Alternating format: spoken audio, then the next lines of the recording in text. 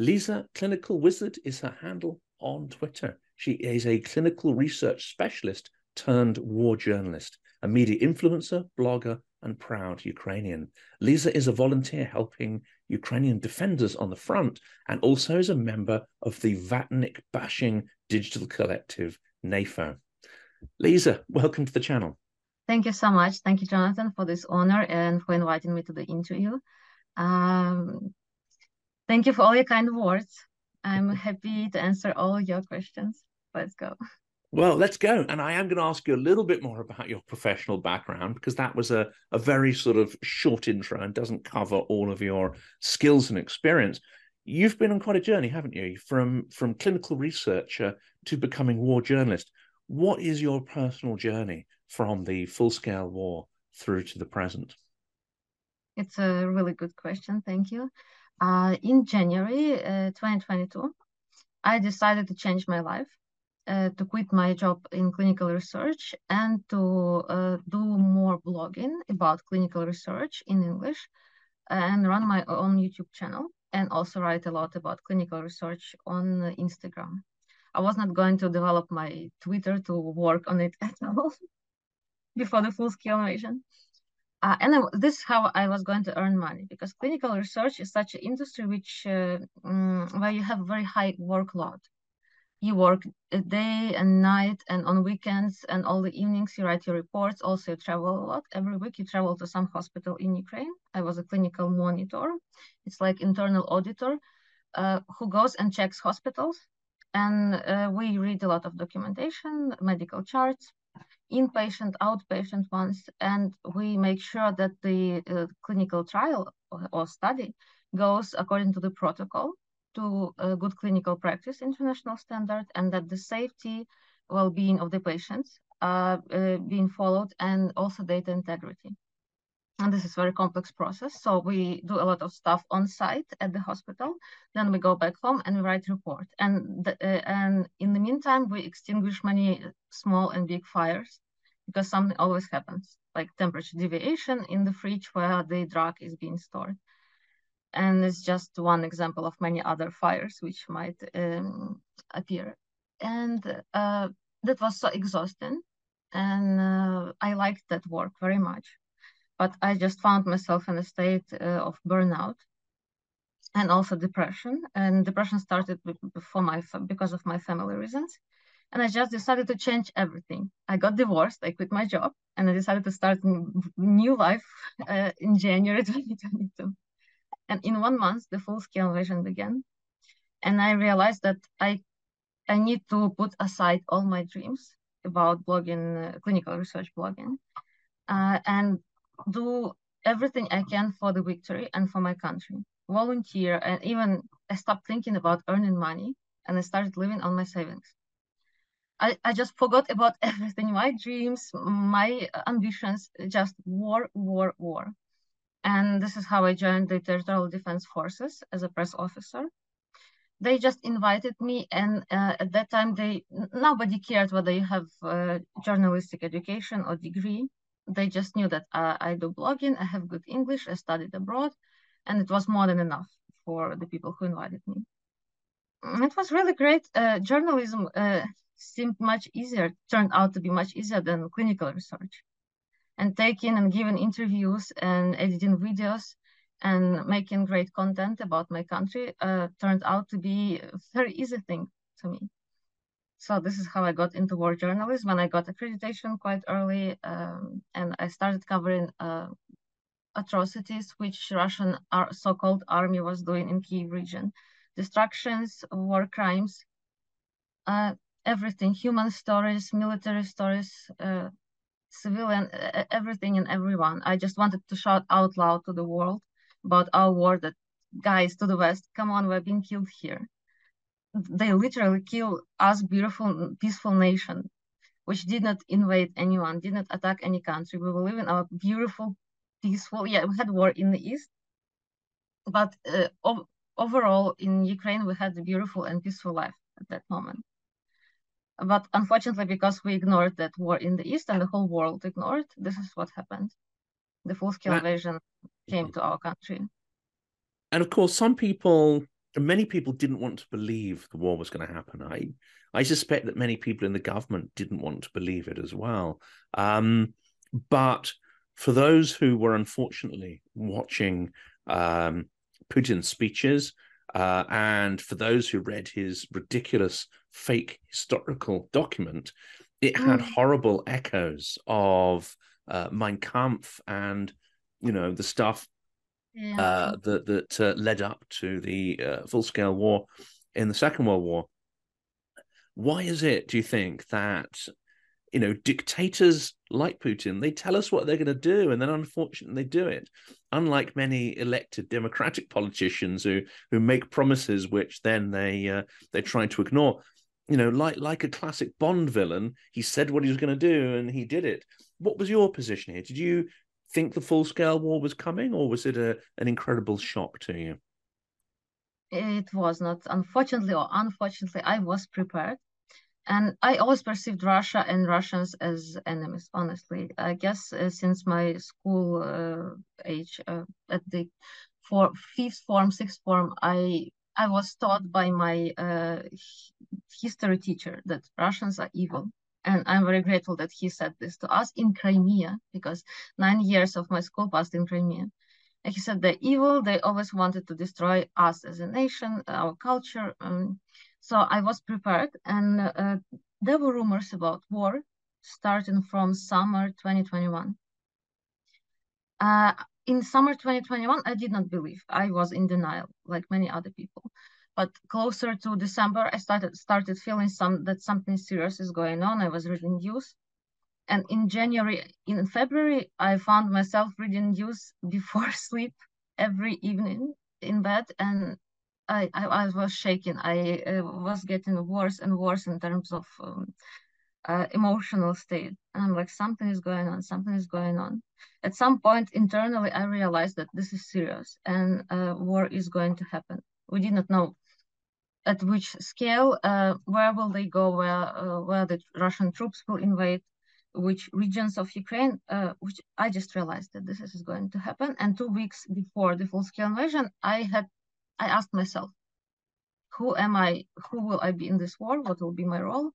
And whether I will move out or stay in Ukraine.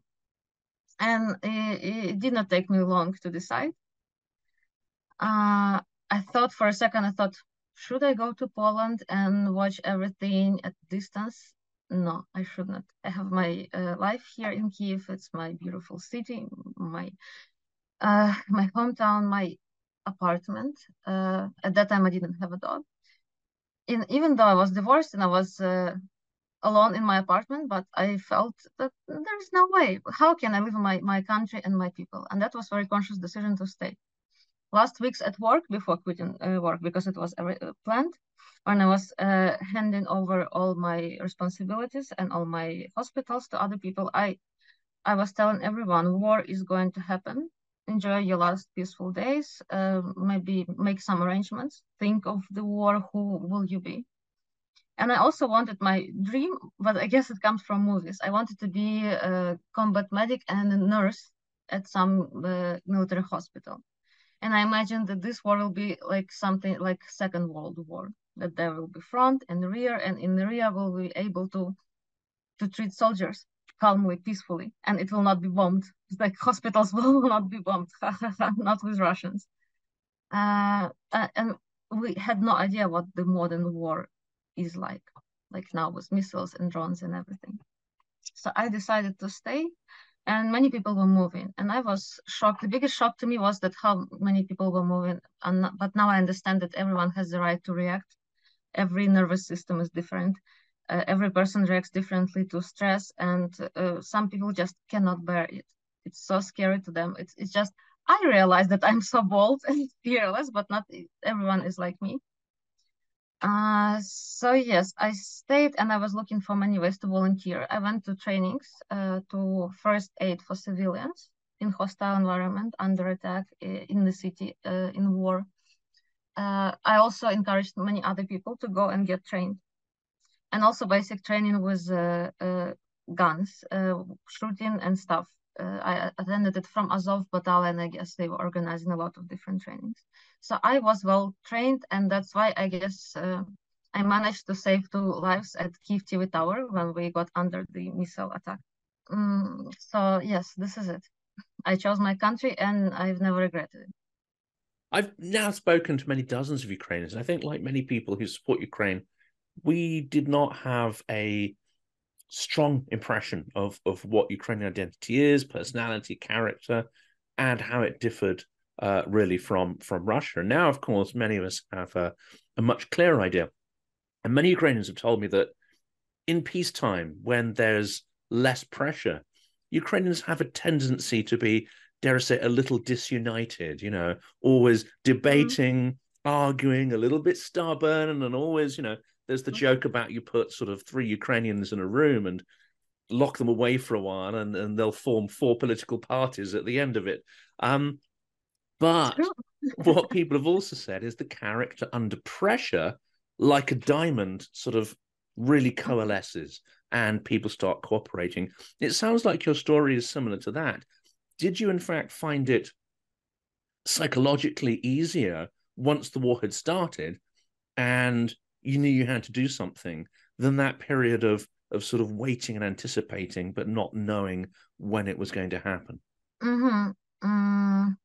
Let me think. Yes, you were right about Ukrainians. It's a national feature to fight internally. But we're like a big family where members love each other, but they disagree many points. And they fight internally, but when there is some enemy coming from outside, we stand still, we stand strong, and we would kill for each other. This is the thing. Very interesting, very hard to explain. You just need to be part of the society to understand and to feel it with your own body. I was very surprised how united we got, because but this feature to me, it's a sign of our democracy, that everyone has the right to say what she wants and to be what she wants, and just to express themselves the way we want. And we are so free, we can go to Central Square and say, I don't like Zelensky, he's a bad president, and you will not be arrested if you just say it. If you will not attack someone, or distract something, they will not call the police. They might think that, well, we're a free country, we're free to say whatever we want. And that's why we fight so much, because we have different opinions and we all are different. But gosh, I could not have imagined that we will get so united, that people who are not afraid of shellings, they will stay here and they will volunteer like crazy day and night without sleep. And they would give last shirt, last boots, whatever last they have, last food to other people who are going to join army, who were already serving at territorial defense forces. They would just give their last things. It was really hard to be in this suspense and not to know what's going to happen. But I just realized that it will not get better if I move out, if I flee the country, if I move to some safer place, that I will feel even worse. And also, most of Ukrainians are crazy about property. And this is also a national feature. I have been working so hard for 10 years of my life to earn money to buy my apartment, to have my box, my own beautiful box place to live in. And I'm like, I'm not giving this beauty to Russians. They need to kill me first to take my flat. This is the attitude. So I bought big axe. Probably you've seen that axe video. And John Sweeney calls me axe lady since that. When he saw that video, it became viral.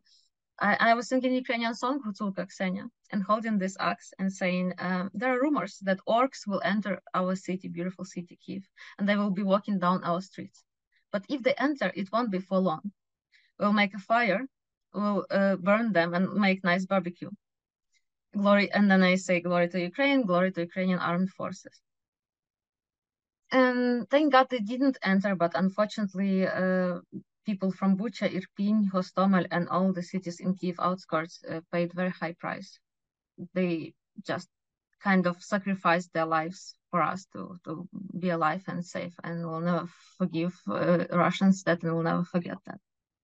And of course, in your professional capacity, your new professional capacity, you have traveled to some of these regions. You have seen at first hand the impact of missile strikes. You have seen the aftermath of the genocidal approach of the Russian army.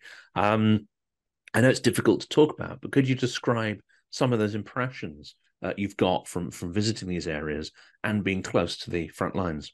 I would like to know what were my impressions. How did I react first when I saw the Yeah, victims, your the results? experiences, personal anecdotes, impressions, stories, anything that gives people a real idea of how it was. Our psyche has very interesting quality to defend itself, no matter whatever, in different circumstances, under pressure, in wartime, in the darkest times. Our psychic defends itself in order not to be destroyed. So this happened to my psychic. I got in such a kind of frozen mode, which says, I don't care, I'll not cry, I will not take it close to my heart. I'll become a soldier, strong one, and I'll fight. And if needed, I will kill Russian soldiers to prevent them from killing our civilians. This was my attitude, and I guess it has not changed since then. I'm still the same, and I'm always ready to fight. When we firstly visited Bucha, we saw dead bodies of civilians. We reported about some of them. We also investigated the story of one family of Alexander Fedorov. He was a builder from Berdychev, Zhytomyrska Oblast, and he went there just to work to Bucha, and he had his employer in Bucha. And we found him dead, unfortunately. Then he was taken by medics, by someone to the mortuary, and his mom lost the track and lost the body, and we called his mom in a couple of days, and she says, I want to bury him, but I cannot find him. So we helped her find. It was together with John Sweeney. We investigated this case and also interviewed Alexander Fedorov's mom. It was very painful, but I just could not cry. I saw his dead body. I saw he was shot on his forehead, just like this, because he went out of the house to find some water. He and another guy, they were hiding in the basement from Russian army, and they became very thirsty and just went upstairs to find water, and Russian soldiers just killed them for fun, for nothing. I don't even think that these two guys resisted somehow or attacked Russian soldiers. They just got out of the house. And there are so many painful stories like this. When I saw all these atrocities, I just thought that this cannot be forgiven. These are all war crimes, and they are against the rules of war, Geneva Convention. They're against they are against humanity, against anything, all the values that we've been building for so many years after the Second World War. The UN, the European Union, and many other organizations.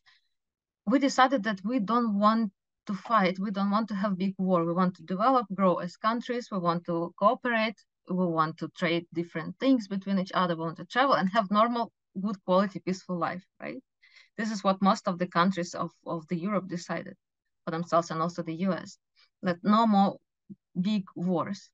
But seems like Russia has these imperialistic ambitions and just doesn't get it. Russia always wants to be in a state of war because this is their culture, attitude, society. They bring up children this way, and they teach them how to kill and how to die. It's a big honor to die in war.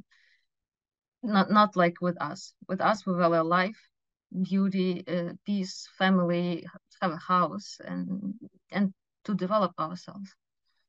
My experience with shelling, again, getting back to frontline and covering all these dangerous areas. I was just working, I just I was so strong and bold that I did not feel that danger. I was very careful. I was taking good care of my colleagues, journalists. I was watching out for them. I'm that person who sees global picture, and if there is some danger, I would instruct people to go to the shelter, to go somewhere, to wear the helmets. And I was taking all the safety measures. But at the same time, I knew that if it will not be us who will cover this atrocities, who else? And I guess this Kiev TV tower case on 1st of March, in very early days of war, taught me that war is very serious, but also taught me that it's not time to die for me right now, because I remained intact. The shrapnel was falling all around me, exploding in front of my face, like 5 centimeters from my face, and nothing happened to me. I was lying down, covering my head with my mouth open, and nothing happened to me. But my ex-husband, with whom we were volunteering together, got wounded, and I saved his life and also life of another driver who was driving towards our car.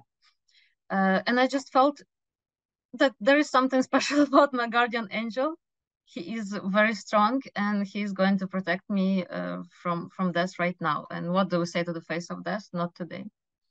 So I took very active position, and it helped me throughout all these months of the war, not to give up, not to get tired of this war, to keep volunteering, and to do what I can, where I am right now. Well, let's turn to volunteering, because what we've seen, I mean, civil society was already robust, and it was partly the strength of emerging civil society that really allowed Maidan to be successful. You know, the huge mobilization of people cooking food, helping, doing stuff, supporting each other for the months-long protest in the winter months. Whereas, of course, propaganda makes out that it was all done by the CIA. I think the CIA would love to have that much power, and clearly don't, and that ability to organize many tens of thousands of people. Were you involved there? Was Maidan, as for so many other people, a sort of formative experience? And how do you feel 10 years on? Because, of course, it's the anniversary of that incredible event this week. Unfortunately, I didn't get a chance to be part of all the events of Maidan. I was 22, and I got enrolled into the University of Barcelona and also University of Faro, Algarve, Portugal. And I won, Maidan happened in autumn, and I won Erasmus Mundus scholarship from European Commission. I learned about it in spring 2013. In summer, I was already preparing, was getting visa and stuff, and was packing to go abroad to study my master's, 2 years of master's. I won scholarship from European Commission. I was so happy, so excited to pursue my career. And in the end of September 2013, I moved to Barcelona. And when revolution began, I was in Barcelona studying. And it was such a shame. I could not sleep. I was constantly in touch with my family, which was in Crimea at that moment, my mom and granny. And I wanted to go to Kiev and to take active part in it, especially as my colleagues, students from Kiev Mohyla Academy, where I studied, where I got my bachelor's degree. They were all participating, and they also they got poisoned with this gas by Berkut. You know, these guards hired by Yanukovych, who were protecting Yanukovych and his regime. And they were also beaten by this Berkut unit. It was so painful. I was crying all the time that I cannot go back. But the condition of my program was that if I quit program now, or take any holiday, any vacation from it, any sabbatical, nothing was possible. If I take it, I need to return all the money which I got from European Commission of Scholarship for all the months which I studied. And I lose this opportunity to finish and to get master's degree. So there was a lot at the stake. And the same happened when annexation of Crimea began in spring. I was still studying in Barcelona, and I just could watch what's going on at distance, read on news, and shout out loud online only. This was a huge shame, but what I think maybe my psychic was not ready for that at the age of 22. And maybe if I saw people dying right at Independence Square, a lot of blood, a lot of crimes happening against peaceful civilians, protesters, maybe I would lose faith at some point. Maybe I would break. And it did not happen because I did not see it for real. I just saw it on news. And I saw how strong my nation is, how strong is our resistance, and our will to be free from any dictatorship, from any regime which is not democratic. Did it maybe? I mean, maybe that not being the country for that, maybe that influenced you to stay in the full-scale invasion. Yeah. Because I already had these values, same as Maidan values and this values of all the free people of Ukraine. And I knew what's waiting for me if I stay, that I might die, I might get injured. And at the age of 31, 32, I was ready to do that because I saw this great example of people who died at the Independence Square for our freedom. And so yes, yeah, it also studying abroad and working abroad in Poland, third year of my stay abroad, made me finally understand who I am, that I'm Ukrainian and my place is here, I belong here, and there are many more opportunities for me in my home country than elsewhere, abroad, in the EU, in the US, and I want to live here. So I came back in 2016, and abroad, all the countries over the seas influenced me in such a way that I love Ukraine more. That's very powerful. And your story seems to be reflected in many tens of thousands of individuals who are now volunteering. Some are volunteering for multiple organizations. So could you describe this kind of renaissance of the volunteer society in Ukraine? What are you involved in? What are your friends involved in? What are the important causes that people are contributing their time and energy to? Great question, thank you. We have multiple charities.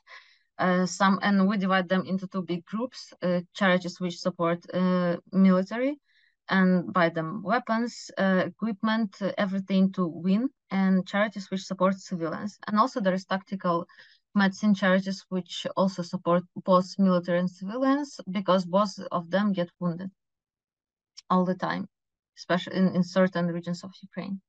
So what do I currently do? I run my own startup, Ukraine Connect. It's civilian fixing for foreigners in Kiev. And every month, part of our income, we donate to some charity or to some person who is a volunteer, and it's a person trustworthy. We verified all the sources of income of that person, and we also do the reporting, and we publish the amounts of money and everything. Currently, I publicly support girl. Her name is Christina. She lives in Kramatorsk, and she travels to the front line, to stabilization points, to hospitals, and buys medical supplies like tourniquets, pelvic tourniquets, seals, bandages, everything that you can imagine that's needed for the first aid for wounded militaries. She buys that with the money which my followers donate, and also other Ukrainians donate to her, because she's got a Ukrainian bank account and PayPal. And I support her. I try to post something every day. We both report. She sends me screenshots of all the money incoming, and then of her purchases. Whatever she bought, she sends me invoices, and I want it to be as transparent as possible, because this is the only way I can trust a person. If a person shows me numbers. So I support this girl, and I decided to support her because this area is not covered enough. Area of simple volunteering with medical staff and supplies. Big organizations, they got enough support and public coverage. And the following ones I really trust, and I also send them my own money and the money of my startup. They come back alive. I trust them 100%. Pritula Foundation, Superhumans. These are Masha Yefrosinya's foundation. They just do different things. And I tend to send most of my money and money of my business for the military equipment, because this is important. If we don't support our soldiers, our civilians will not be alive, because everything is directly connected. If you save military lives, you save civilian lives, and every soldier is someone in his or her peaceful civilian life. And not everyone is trained military, and even if our militaries, they're our angels, they're our gods, and we respect them so much, we stopped believing in God here in Ukraine. We only believe in our United Forces of Defense. Now we call them this way. So yes, and volunteering, big volunteering movement. I also didn't expect that this will happen. People will just quit their jobs and start volunteering and doing things for free, not only for weeks, but for months and for years, as we see now. And that people would buy stuff and equipment with their own money, and they would give the last thing they have to our military just to win. This is something we discovered in our society and in our nation, and it was a surprise to us, and it's so, so beautiful. I don't want us to lose it in the nearest years, and also after the victory during the rebuilding and recovery of our country. And that's absolutely fantastic. And I've got interviews coming up also with foreign volunteers. And when I came over to do the event in Lviv, there were lots of foreign volunteers from various countries, UK, Netherlands, and many others who were there. But you also mentioned Superhumans. Superhumans is another extraordinary effort and really symbolizes, I think, the Ukrainian spirit of not just humanity and helping each other and treating each life as being precious. It's also an incredible organizational effort as well. I was lucky enough to be showed around the facility by Olga Rudienko, who is the director. Sorry? Olga Rudnyova. Yes, that's right. I'll check it. Yes, so I was lucky enough to be shown around the facility by Olga Rudnyova, who is so full of passion and energy, and obviously is an incredible expert at what she does. But that facility was built in less than a year to a world-class standard, and is doing incredible work. How important is it that you've got sort of institutions like that, and of course, Andres Ladoy has another institution also based in Lviv called Unbroken, also doing incredible work. How important is it that Ukrainians are investing in every single life and making every single life important and worth the struggle? It is important, and it is the priority number one, because life in general in values of I don't know, mentally healthy people and societies which are democratic, life is the number one priority, and it should be this way and stay this way no matter whatever. I am so happy that we have these foundations, and they seem like trustworthy ones. They are trustworthy because they report publicly on their websites, and you can see in real time money incoming and money spent, which is great. With modern technologies, we can do this. I guess they will remain after the victory. They will transform and they will change the set of the activities in order to support rebuilding and recovery of our soldiers who will come back from the front line. And it will be a very complicated, long process of their recovery, both mental and physical. I am so happy that these people who are in charge of these churches, they decided to do it, and they are making most of their potential, of their energy, of their money, of their experience and knowledge. And this is their choice. I'm eternally grateful to all these people because I do what I can at my level, at my scale. Unfortunately, I don't have millions of followers yet, but I try to use all the resources I have to volunteer as well. And I'm so happy I support this girl in Kramatorsk in the Donetsk region.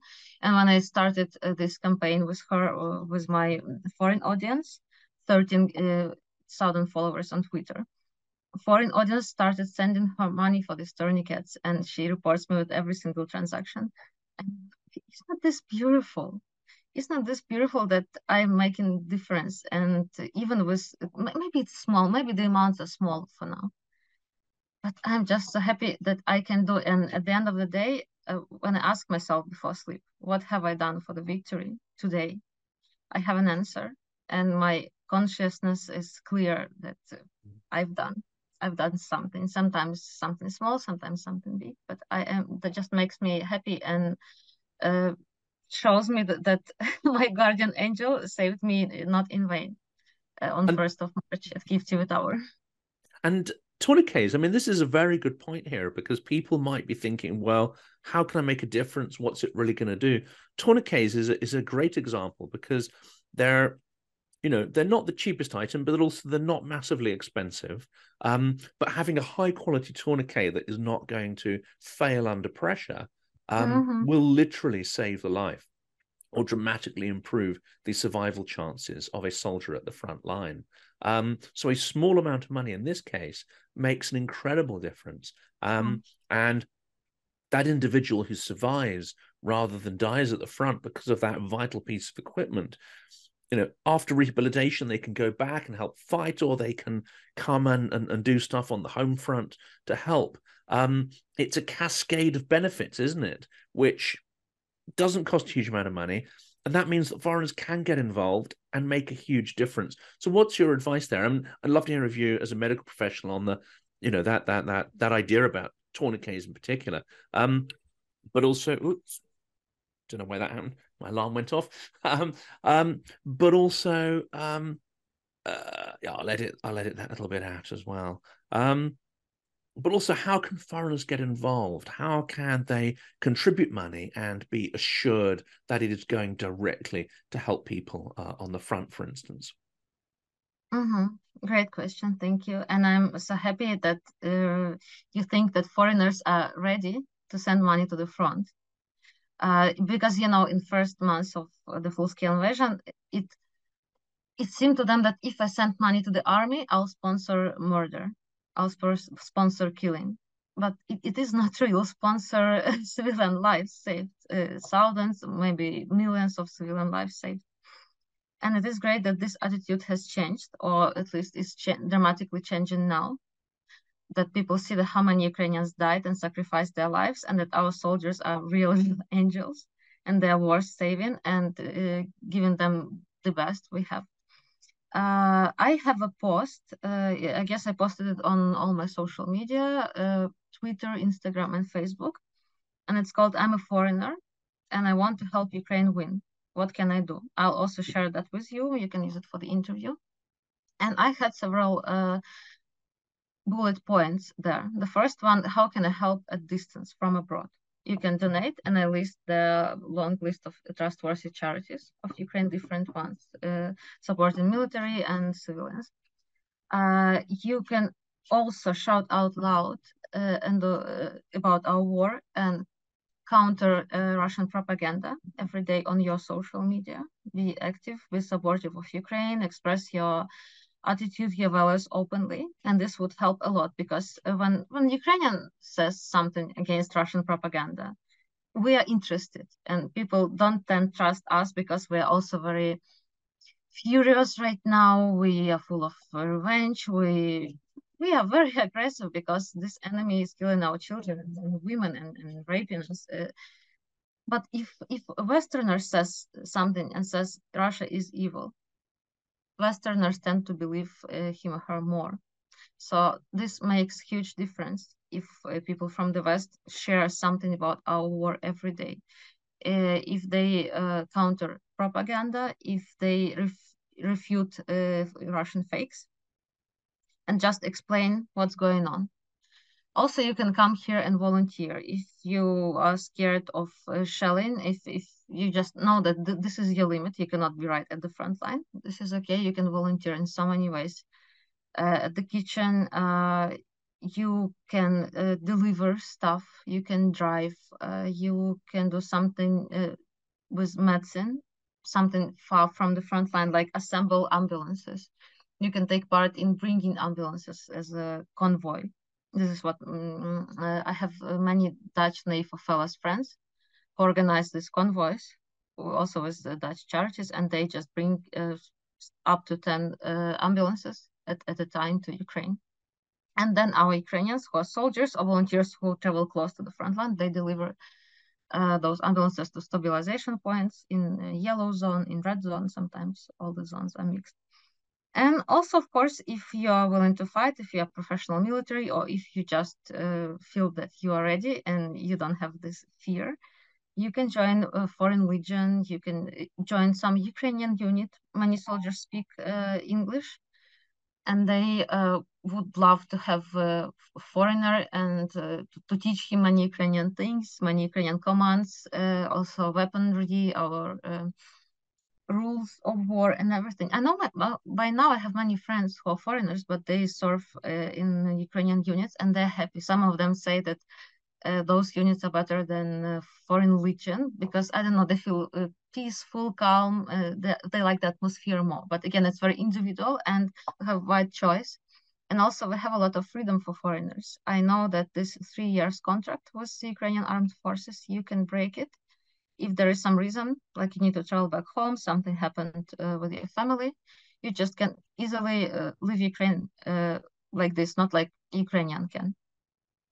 So I think there's so many ways to volunteer, and it starts with you.